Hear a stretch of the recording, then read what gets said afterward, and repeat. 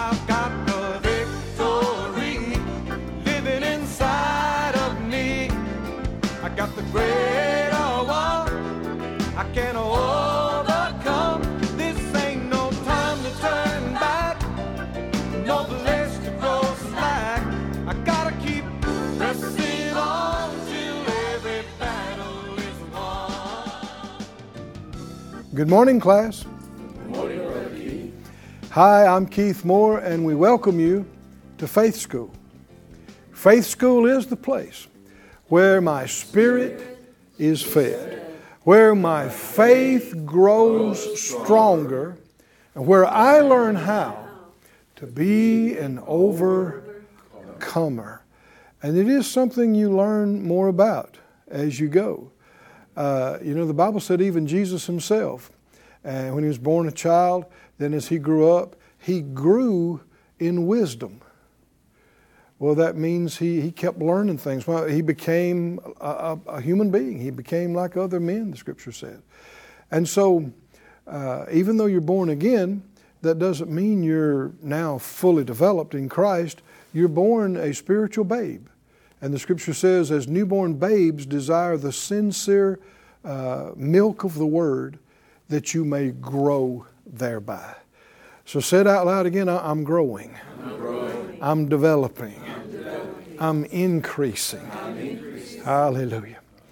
Well, Father, all of us agree together today as touching this, asking for the things you know would help us to grow the quickest and yet develop the most completely and the most solidly in you. We ask for these things, and we thank you for your kindness and grace to us. In Jesus' name, amen. Amen. Look please in Hebrews, the 3rd chapter, and also in 1 Corinthians 10, as we continue in our study that we're calling Overcoming Unbelief. As we've gone into some detail in previous classes, unbelief may be the worst thing that could ever happen to you. I know that sounds like a giant statement, but we won't get into it. But we saw that that's the thing that could keep you out of heaven, could rob you of eternal life, and that kind of thing. So it's mentioned repeatedly in the New Testament as something that we are to take heed about, we are to be on the watch for, on the guard about, and that we are to learn from the lessons of old. In the books of Exodus and Numbers and Deuteronomy and those things about what happened to them and where that first generation of Israelites went wrong and how they wound up missing the blessings of God for their life, missing the whole plan of God for their life. Now that's an awful thought, isn't it? To absolutely miss the whole plan of God for your life and to live a bleak, hard existence where you're not enjoying what you're supposed to enjoy. You know, there are so many people in the earth today. They are so frustrated. They have become bitter and hard-hearted and just, don't think life is worth living. And many of them ignorantly blame God. Why did God choose this for me? Well, who said He did? People say, well, if it's happening, it must be God. Said who? Where'd you get that? Not the Bible. And so the answers are here in the Word. And if we, as human beings, will make some changes and come in line with Him, you can live a completely different life. Amen. You can live a good life. Yes. Now, you'll still have to believe God. You'll still have to overcome some things, but you'll have the help. You'll have the grace. You'll have the strength. You'll have the instructions and direction and wisdom and all that you need. Thank God. The life of the victorious believer is a life worth living. It's a good life. We saw in Hebrews 3, talking about these warnings, he said, I'm reading the New Living Translation of verse 7. He said, the Holy Spirit says today, when you hear His voice, don't harden your hearts like Israel did when they rebelled and they tested me in the wilderness. Your ancestors tested and tried my patience, even though they saw my miracles for 40 years. He said, I was angry with them. Their hearts always turn away from me, and they refuse to do what I tell them. So he said they'll never enter my place of rest. Verse 15, remember what it says today when you hear his voice, don't harden your hearts as Israel did when they rebelled. In 1 Corinthians 10, we saw that he mentions that everything that happened to them happened as examples, as types, and they're written for our admonition. And he mentions verse 1, 2, and 3, and 4 that all of them were under the cloud, all of them passed through the sea. They were all baptized to Moses in the cloud and the sea. They did eat the same spiritual food. They drank the same spiritual drink. And he is revealing, the Spirit of God is, that all of that is a type of Christ. He said they drank of that spiritual rock that accompanied them, that went with them, and that rock was Christ. Say it out loud, that rock that they all drank of was Christ. Hallelujah. Now go back to Exodus and let's see what he's referring to. The account he's referring to. This is number 6 in our study of the 10. And if you want to learn about the previous 5, go online, faithschool.org, and you can see all of them. No charge, won't cost you a thing. Take your time and go one by one and get caught up with us. In Exodus, 14, 15, 16, we see the previous 5 incidents where they had an opportunity to show some faith in God, to show some trust, to show some confidence, but missed every opportunity. And every day and every challenge is another opportunity to demonstrate that we believe in God, that we trust God. And it's not that you have to know all the answers in your head. You won't. But it's just that you have this abiding foundation of confidence in God that you stand on. That no matter what happens, or what's not happening, or what you know or you don't know, or understand or you don't understand, you still don't lose it. You still have some peace. Why? God's with me. Right? You still have some positive outlook and even some joyous expectation. What? Well, He will never leave me. He will never forsake me. He will never let me down. He always makes a way out, a way through, a way to overcome. Nothing catches Him and by surprise or shocks Him.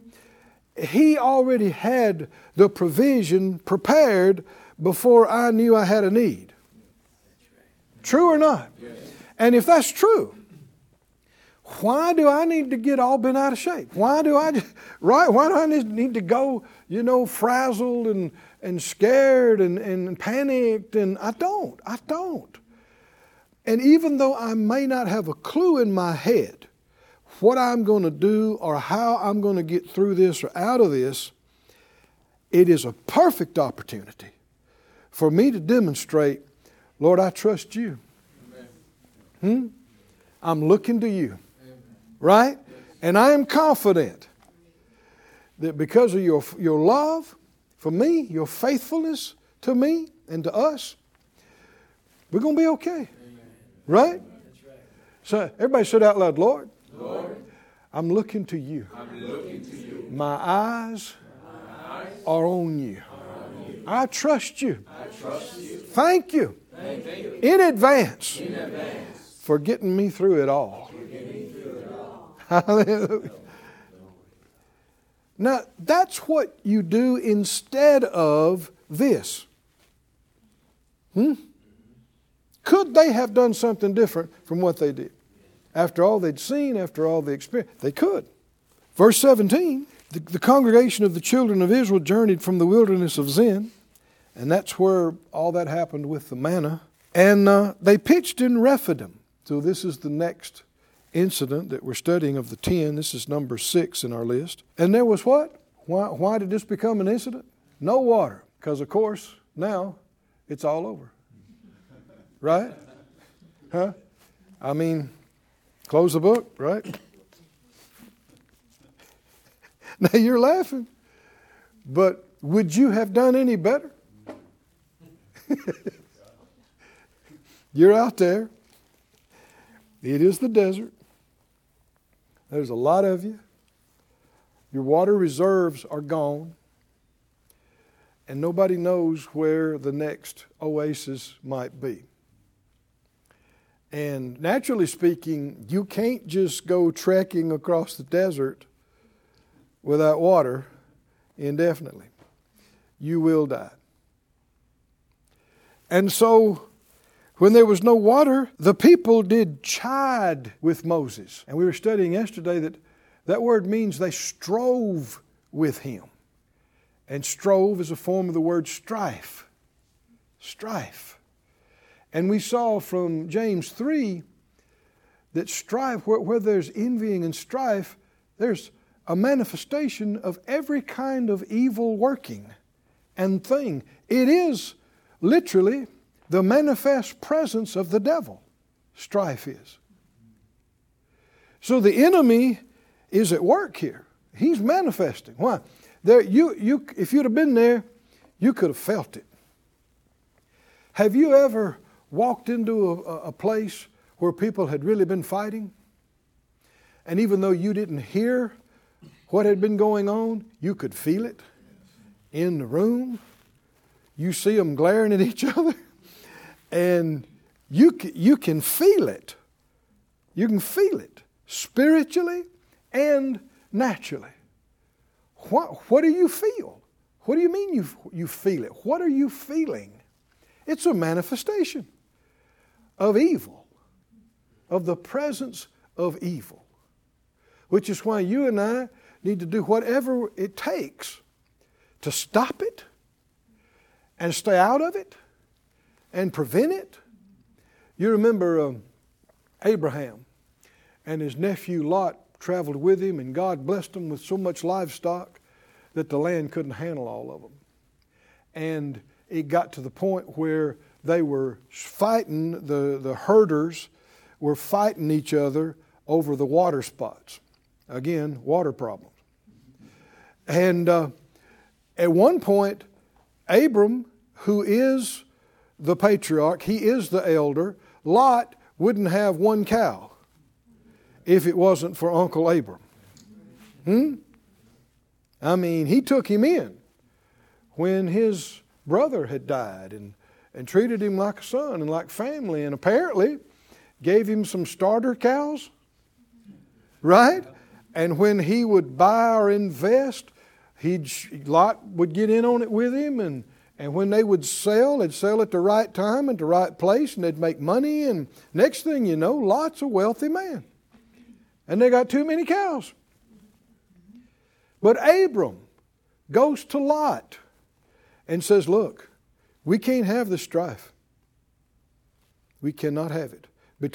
He said, we're brothers, and we cannot have this strife. And so, look, you tell me what you want to do. You want to go that way, I will get out of your way. But this strife is going to stop. And he allowed him to basically pick all the well-watered places and put him out in the dry. And he's the elder, he's the patriarch. But he did it. Why? Because he has faith. Oh, come on, can you see this? And he knows strife will mess up my faith. Strife will interrupt and obstruct my provision from God and my protection from God. I can't allow this. We cannot have this. So he is willing to be taken advantage of, financially speaking. And yet, again, faith. Why? He knows God's going to take care of me. Is that right? No matter what happens. And the next thing you know, as soon as that happens, the Lord says, okay, Abram, go out, look north, look south, look east. I'm giving all of it to you. So did it cost Abram anything? No. Now it cost Lot. We won't get into that, but we're just giving an example. Strife must be intolerable to the serious child of God. And if you say, well, you know, I grew up Irish, I grew up Italian, I grew up this, and you know, we get loud and we fight sometimes. Well, now you're a Christian. So it's time to change. I'm serious. I'm serious. You make excuses for it, and you'll have strife the rest of your life. And it'll cost you. It'll cost you dearly. Because it's a yielding to the flesh.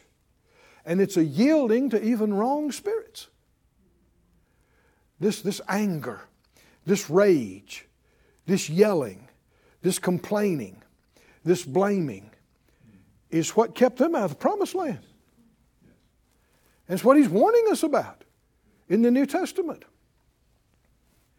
Said out loud, no strife. No strife. No strife in my home. No strife in my heart. No strife. None. But that's what was going on with them. They strove, and you could, if you'd have been there, you could have felt it. You got to remember, hundreds of thousands of people in these camps out there, and this was just permeating the whole place. You could have felt it a distance before you got there, and you'd have heard it too. The striving, the blaming. And notice what, and we're not given everything that was said. God doesn't want us to hear, 10 hours of strife. It's condensed into a phrase that gives you the picture of so much of what was being said. And this question and this thing, or this statement rather, was a condensation of a lot of that strife. They chode with Moses and said, give us water to drink. Give us water, Moses. Another characteristic of unbelief is that it blames and pressures other people. It puts pressure on others. Give us water. Well, does he look like a well? What? Huh? Fire hydrant? I mean, what? Now you're laughing, but do people do this in modern times? You have to fix this. You got to take care of me. You got to do that. If you're looking to man, you're not looking to God. Huh? And if you're looking to God, you put no pressure on people. Say it out loud. Faith in God, puts no pressure, on people. If you're putting pressure on people, what does that mean? You're looking to them to fix it. You're looking to them to provide for you, to give you the answer, to take care of you. You're not looking to God. You're looking to them. And you'll find over and over again, they're not the answer. They don't have it. They can't do it. They can't produce it. Now all you're doing is destroying your relationship with them. Putting pressure on them that they can't handle.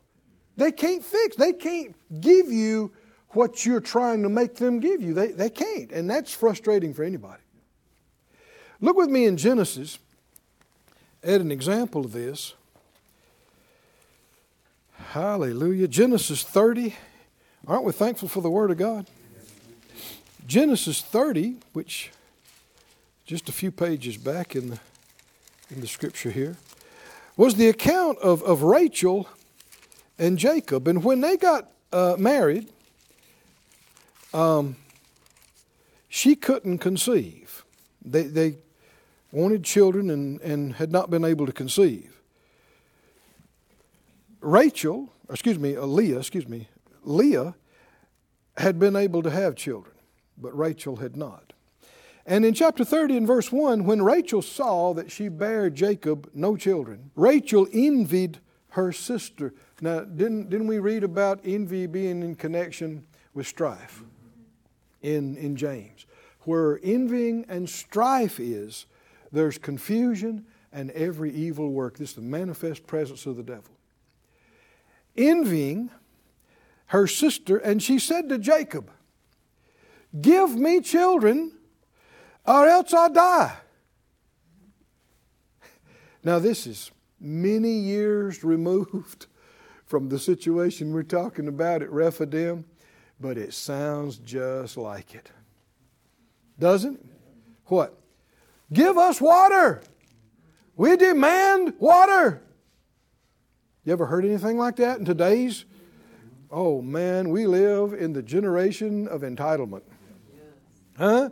How many people go, we deserve, we have a right, we owe, you have to. Well, that means you're faithless individuals to talk like that and put pressure on other people and demand that other people meet your needs when so many times they simply cannot. Well, what's Jacob's response? She said, "Give me children or I'm going to die." How'd she get like this? Thinking on the wrong things. Looking at the wrong things. Every day, instead of getting up, thanking God that she existed, that God knew about her, that she's alive, she's healthy, she's got a husband, he cares about her. Do you reckon there's things in her life she could have been thankful for? Huh? And her life's not over. Right? Who said she'd never be able to have a child? And you know, maybe other things are trying to tell her that, but God didn't tell her that. And so this has been brewing and building up inside her for some time. And every time she sees Leah and those babies and those children, it chafes her. Instead of thanking God that they're okay, they're healthy, they're in good shape. This is selfish. Class, are you all awake? This is faith works by love. Well, unbelief works by something else. Can you see this? This is only thinking about yourself. What I don't have. What I don't have. I don't have. Still not pregnant. Still no babies. Still no children. My life means nothing. Lies. Lies. That's not all there is to life. And who said you'll never have a child?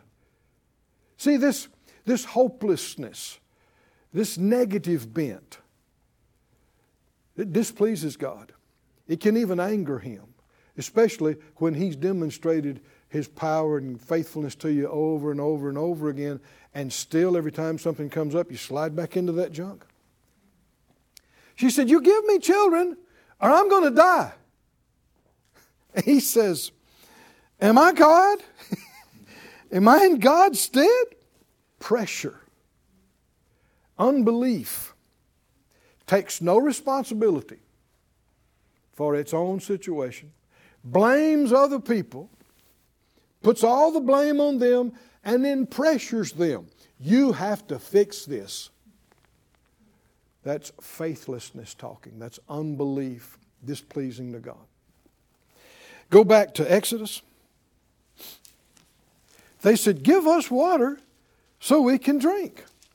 And Moses says, "Why are you chiding with me? And wherefore do you tempt the Lord?" Now we're going to see why he said that. The rest of the passage reveals some things that we're not yet aware of reading this. But he said, "You are striving with me. You're fighting with me. And why are you testing the Lord?" Testing the Lord. Keep reading. The people thirsted for water, and the people murmured against Moses, and they said, Wherefore is this that you have brought us out of Egypt to kill us, and our children and our cattle with thirst? Now, the enemy, he always tries to influence that there was a sinister plan against you from the start. Because, see, he's not content just to get you to talk unbelief for a day. He wants to sever you from your supply of word, of faith, of God. Because then he can really destroy you. But as long as you're connected to that source of faith, he's going to have to keep working on you, and you're liable to win this thing anyway. But if he can sever you so that you decide that your God connection is your problem. Can you see? Now he's going to get you to where he can actually destroy you. And so they're saying, isn't this what we had said? You brought us out of Egypt to kill us. This was the sinister plan all along. God and Moses had framed up on us. Boy, that's going to a lot of trouble. Is that right? Just to starve somebody of water. I mean, there's got to be easier ways to do this than 10 signs and wonders and splitting the Red Sea. And why rain manna out of heaven when you want people to starve anyway? I mean, that's... But all of this stuff from the enemy is unreasonable. It is illogical. And if he can get you mad enough and bitter enough and upset enough, you won't even stop to realize how stupid what you're saying is. You're just mad. You're just upset. And they're out to get me. Who's out to get you? Moses. Really? Yes, and Aaron. They're out to kill us. They're out to kill us. No, you've been listening to the wrong stuff. Moses cried to the Lord and he said, what will I do with this people? They be almost ready to stone me. He said, they're ready to kill me, Lord. Somebody say strife, strife, strife. This sixth incident emphasizes strife. And unbelief is a partner with strife. And let's make up our mind, I'm not going to yield to it. Is that right? Say it out loud, I refuse. To yield to strife. I will live in the peace of God. Hallelujah. Our time's up for today, but as you can see, we're just getting into this. Come back tomorrow and let's learn some. We want to make sure Moses didn't get stoned, Come back tomorrow. We'll see you in Faith School. I've got the victory living inside. Thank you for joining us at Faith School. Class is dismissed for today, but you can watch this and other episodes of Faith School free of charge at faithschool.org. For more information, visit our website or call us at 941-702-7390.